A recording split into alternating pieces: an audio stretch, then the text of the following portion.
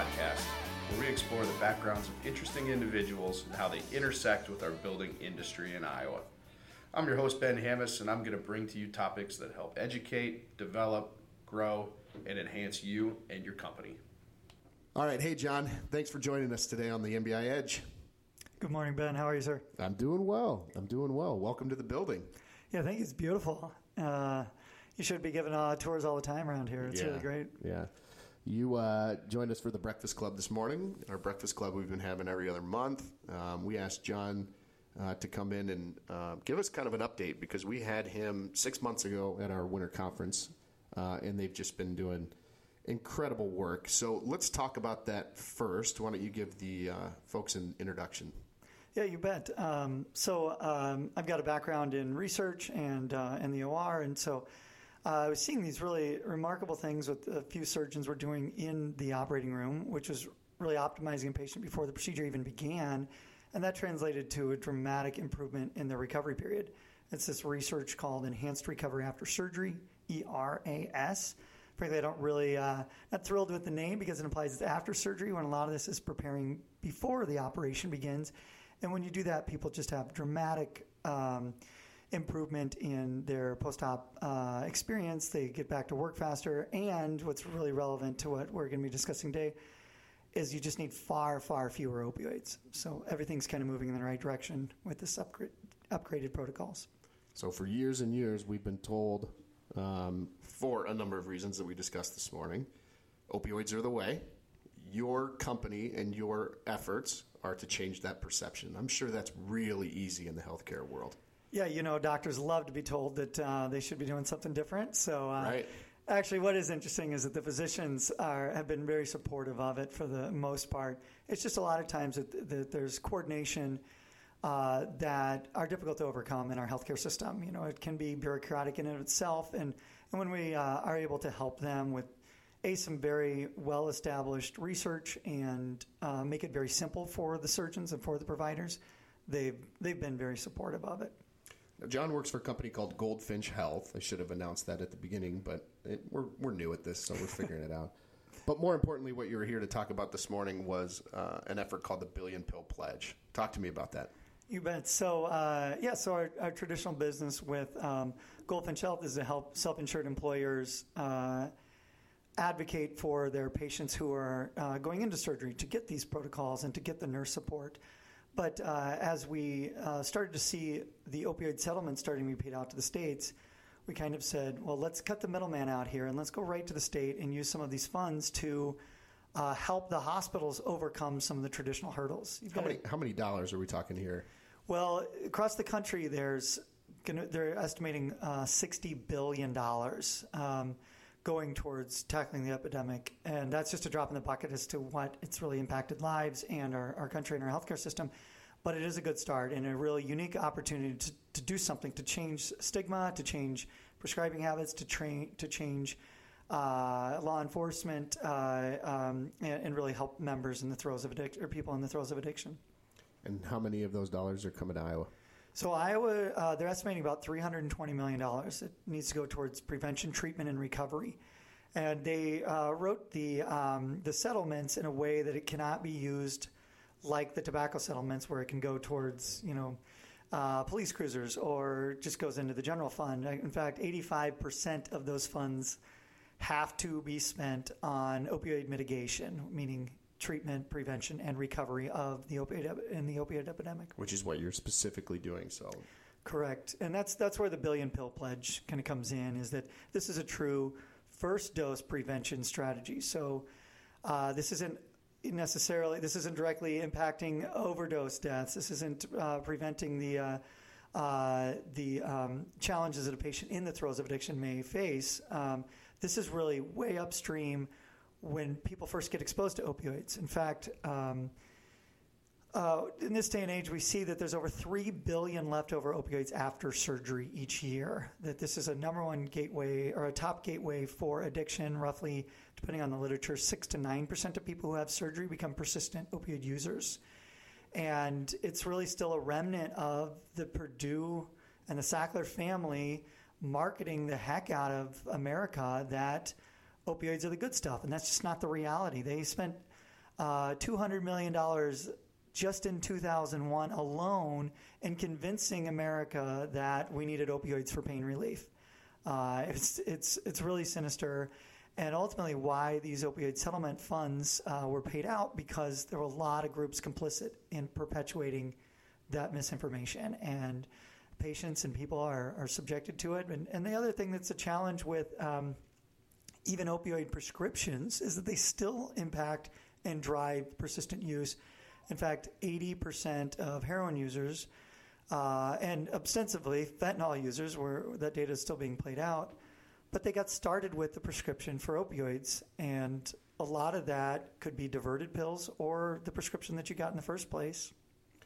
You mentioned the Sackler family. I watched an eye-opening mockumentary on Hulu called Dope Sick.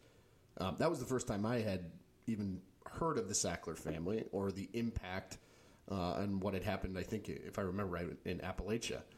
I highly encourage our listeners to go watch Dope Sick. It is an incredible, incredible show that details explicitly what happened in pushing these types of prescriptions.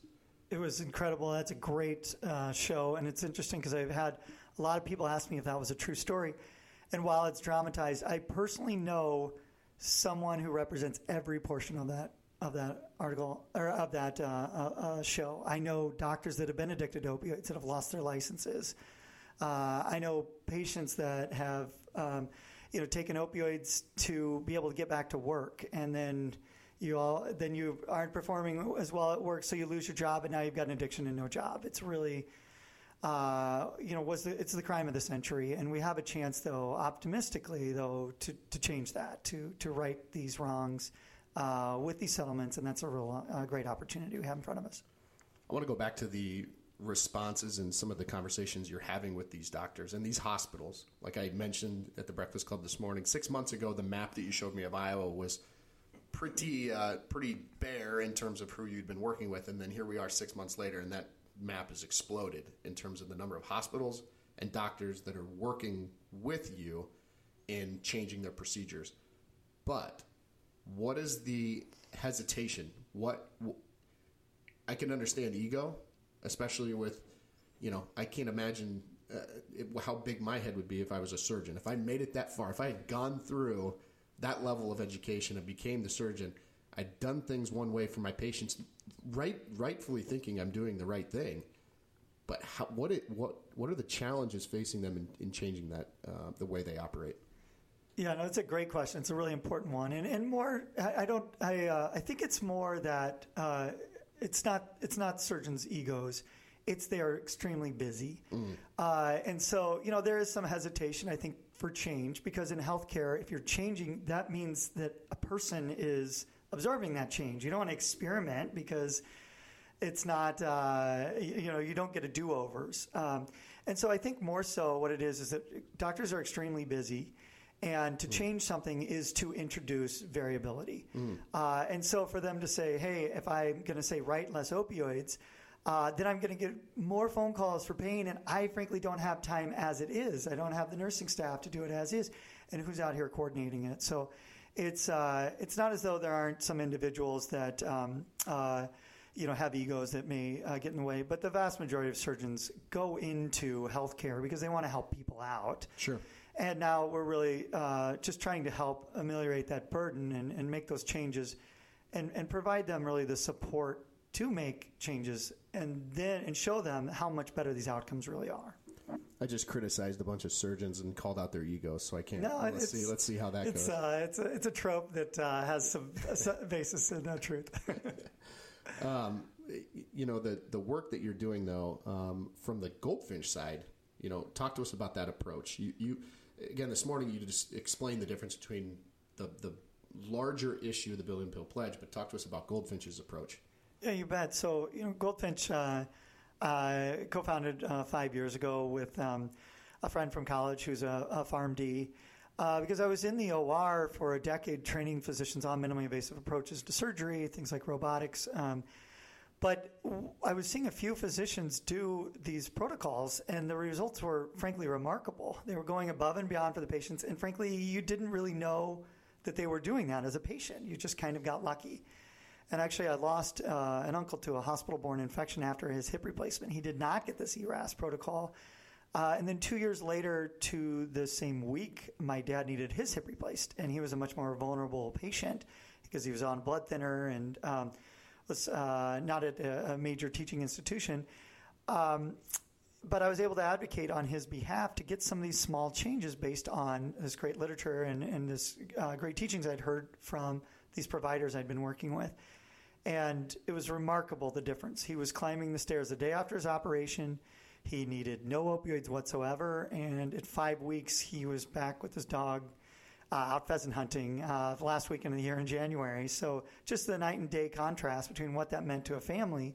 And we also have opioid addiction in our family as well. So seeing the contrast and seeing overprescribing and people just frankly get an outdated approach towards surgery, compelled us to found Goldfinch, where we go traditionally to self-insured employers and insurance companies, and we help patients going through surgery with nurse support, with advocacy around these protocols we'll get into here in a second.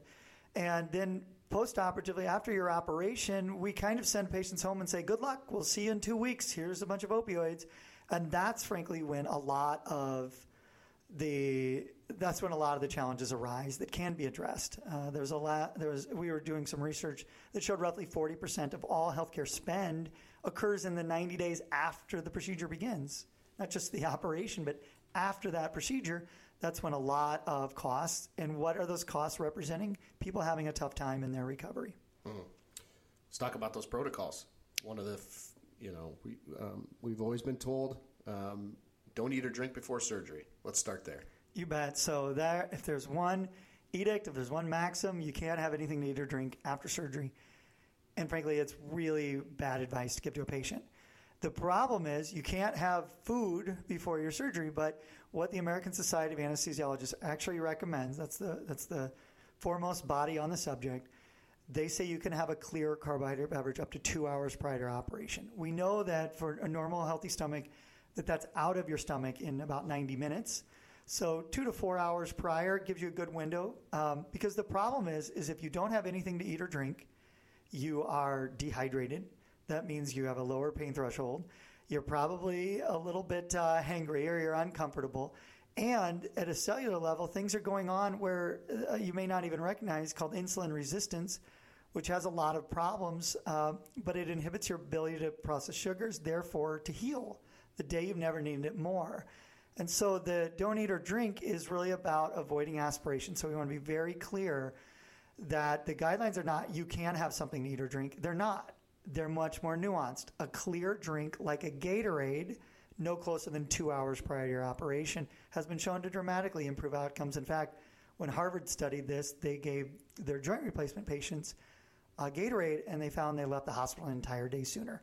So that matters. You're a third of the way faster to recovery. They did more physical therapy. They were less dizzy. All these things that matter, especially if your procedure is not at 8 a.m. But again, the concern is a patient is not going to be compliant.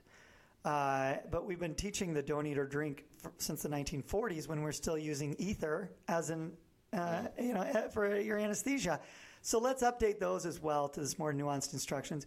And organizations like the University of Iowa have they call liberalized their NPO, or they have gone to the fact that you can have something to drink as long as it's clear. You can't have milk, you can't have creamer in your coffee. Don't go eat a pile of lasagna Correct. before surgery. The night before, that's great, but the morning of, get a Gatorade. Or in our case, what we do is we actually provide patients with a drink specifically designed to be taken the morning of their operation. And we treat it as though it's medicine, because frankly it is. Having that clear carbohydrate drink, or that Gatorade, or that CF pre-op is what it's called, clear fast pre-op, is a really critical part of optimizing a patient before that procedure even begins. So when you kind of anticipate some of the challenges and address them before they begin, people just bounce back so much faster. So let's go to step 2. You've got a rotator cuff surgery. You've drank your clear drink. You've been in anesthesia. You've been knocked out. Knife hits you. You wake up. Now what are you recommending?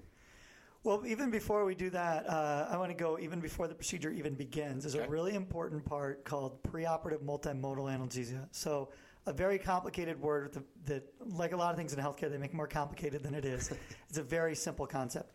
Multiple methods of non-addictive pain medications. So instead of, as Ben, you're alluding to, is after the operation, we give you opioids, and we say, we'll see you in 2 weeks for your follow-up visit. We anticipate that you're going to be in some pain after surgery. You've just had your shoulder repaired, or you've had your knee replaced. So let's anticipate it. When we use the analogy, get ahead of the pain, stay out of the pain, let's take it to its natural conclusion. Before the procedure even begins, that's getting ahead of the pain. Not when you wake up from consciousness are you in pain. Your body is responding to this, to the scalpel hitting your skin with a 5-alarm fire. So we talk about, before the procedure even begins, some very simple, very inexpensive medications. We joke about a little TLC, when it stands for Tylenol. Of course, that's for kind of on your central nervous system. Lyrica, which or another drug called gabapentin, that helps quiet your nerves. And then another one called Celebrex, which is like ibuprofen, but it has a unique characteristic in that it does not interfere with your bleeding risk. So you can kind of have your cake and eat it too. You do then during the procedure, they can do a block, like a Novocaine-like injection that lasts for up to a couple of days. We do some expectation setting that we don't want you to be at a 0 on the pain score because we want you to be aware of your body. And then some heat and ice. Now I've talked about 5 or 6 different things. Not one of those is an opioid. But if you do need an opioid after your operation, you can still have it. But we're just finding people need far, far fewer opioids because we've anticipated the pain. We've anticipated that you might get nauseous after your operation, which is very, very common. And so we've treated it before it began, and that's how people respond so much better. And the results? The results are, we kind of talk about 30, 50, 90, a 30% improvement in discharge, a 50% reduction in readmissions. And what we're finding is that a 90% reduction in the need for opioids. In fact, this allows the surgeons, we're finding, are writing 79% fewer number of opioids for patients, and the refills are cut by something like 75%. So we're seeing a readmission and refill rate of less than 1.5%. So it's dramatic improvement over kind of the traditional literature. Because, again, we're separating what the Sackler family and the Purdue Pharmaceuticals wanted us to do, which is kind of our current approach. And we're relying on really great science and kind of some updates in understanding how to treat pain, how to address it. And when you get a 2024 version of surgery, it's really remarkable. Frankly, it's a modern miracle when we can kind of step away from the traditional approach and get a modern approach. The results are dramatic. We're talking about solutions for our workforce. Let's draw it all back to the industry and the listeners. Clearly getting people back to work faster is in everybody's interests, both the employee, the employer. What are you seeing for companies that have embarked on this, that have, I don't want to say mandated, but they've encouraged this? Yeah. I mean, talk to us about the getting back to work piece. Yeah, so that's a really important question, especially in the building trades where you can't sit at a computer all day. It's a very physical job oftentimes. And so being able to get back on the to the workforce is critical. Sometimes you even have to get back to the workforce even to qualify for the benefits to have the surgery. So it's really kind of a double-edged sword sometimes, or multiple challenges for an individual. And so what we're seeing, though, is you can envision if you get out of the hospital faster, it's because you're healthier, you're responding better. That translates, if you follow that to its natural conclusion, when do they get back to work? And actually, Goldfinch, we kind of were founded on the premise that your healthcare episode isn't just in the doors of the OR. It's when do you get your life back? And we're finding that patients are recovering 32 days faster than the national benchmarks. In fact, that's why several of our clients are disability carriers and stop-loss carriers, because when you can kind of help a patient get their lives back sooner, disability payments go down, healthcare costs go down, and you avoid sometimes those high-cost claims as well. So there's a lot. Surgery has a big impact on has a lot of tentacles, not just from stop-loss and opioid use, but faster recovery and healthcare costs and just quality of life as well. So it's all moving in the right direction. We've just kind of got to get that modern version of surgery, and it's really remarkable. Now, these enhanced recovery after surgery protocols. Let's go back, then draw it back to the hospitals. Talk about the success that you've had in the last 6 months. Where you're working, which hospitals, doctors, be as specific or as vague as you want. You bet. So, no, it's a great question. So, when the opioid settlement started being paid out, we approached the Attorney General's office and said, help us kind of remove the middleman. Let's go directly to the hospitals and help them overcome some of the challenges. For instance, like coordination of the don't eat or drink. Everyone in the hospital has to be on the same page that now we're telling patients drink, that Gatorade 2 hours prior to their operation, no sooner. That takes a lot of work, and they're already overworked. Credit to the Attorney General's office where they took a portion of the settlement funds and pointed it towards prevention, and that's where the billion pill pledge comes in. So we are going in the state of Iowa directly to the hospitals to help them overcome some of these challenges. And part of that is, frankly, the education, the consulting of some of the advances and the nuances. It's definitely the coordination to get everybody on the same page that, hey, we're now going to be writing oxycodone as an opioid, not Percocet, because we want people to be able to take more Tylenol. It's things like that that take great deal of coordination. And so we've gotten a really great response, not only from the Attorney General's office. Brenda Bird has been very, very supportive of this, but from the hospitals. In fact, we've tried to kind of cut a wide swath. 6 months ago, we were in our first 3 hospitals. Now we're launching our 13th, 14th, 15th this week, hospitals across the state. So, going from, up in Northwest Iowa, from Lamar's and Cherokee and Carroll, all the way down to, launching Broadlawns and Ottumwa and Mahaska, and right on through Manchester and Northeast Iowa, and Decatur, Mason City, groups like that, and Wayne County. So you can kind of start to see we're kind of all over the state, and even looked at some of the counties that had some of the highest opioid prescribing. And sometimes that's because they see a lot of patients that all come to a certain area, so that you would naturally see that. But there's a real ability to impact at certain hospitals, the fact that people are exposed to too many opioids after an operation. And by being able to coordinate around these ERAS protocols, make it easy for the providers, make it easy for the hospitals, and provide nurse support from our Goldfinch nurses, surgeons are writing dramatically fewer opioids. Therefore, they're not getting into our water supply at best. They're not getting into our medicine cabinets. And this really hits at, there's one statistic I want to throw out from Oregon that shows how writing fewer opioids can impact our communities. They found that if a prescription comes into your home, if you get a prescription, your household overdose risk goes up 60%. Just for the crime, a very benign crime of getting an opioid prescription in your home is a dramatic higher risk. Someone in your house overdosing on those. But if it is the second prescription that's come into your home within 6 months, the risk to your household goes up 625%.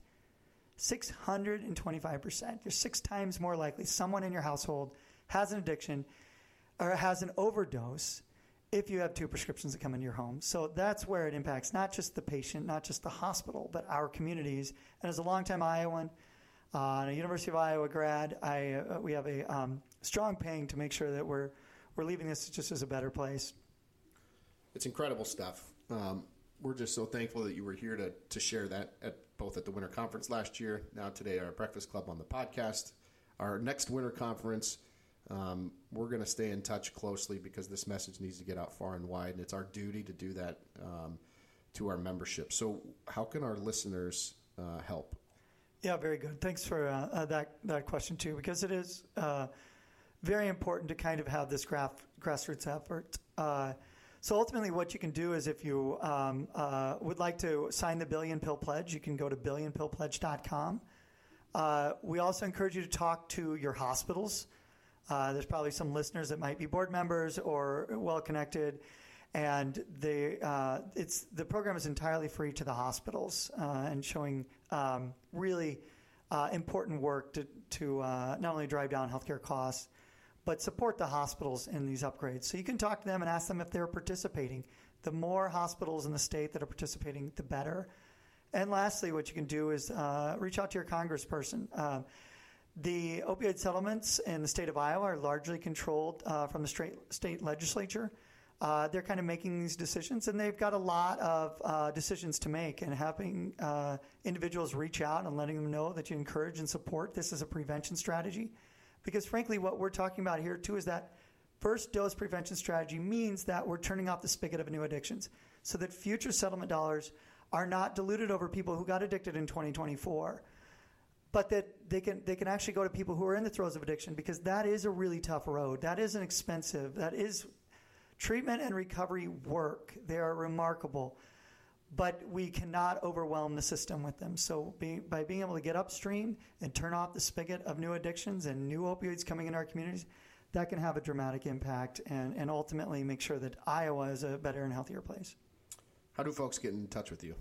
You can go to our website, goldfinchhealth.com, or thebillionpillpledge.com, or you can email me directly at john.greenwood@goldfinchhealth.com. Or you can email me and I'll connect you. That's right. Yeah, that's good. John, thanks for being here. Thanks for all you're doing, you and your team.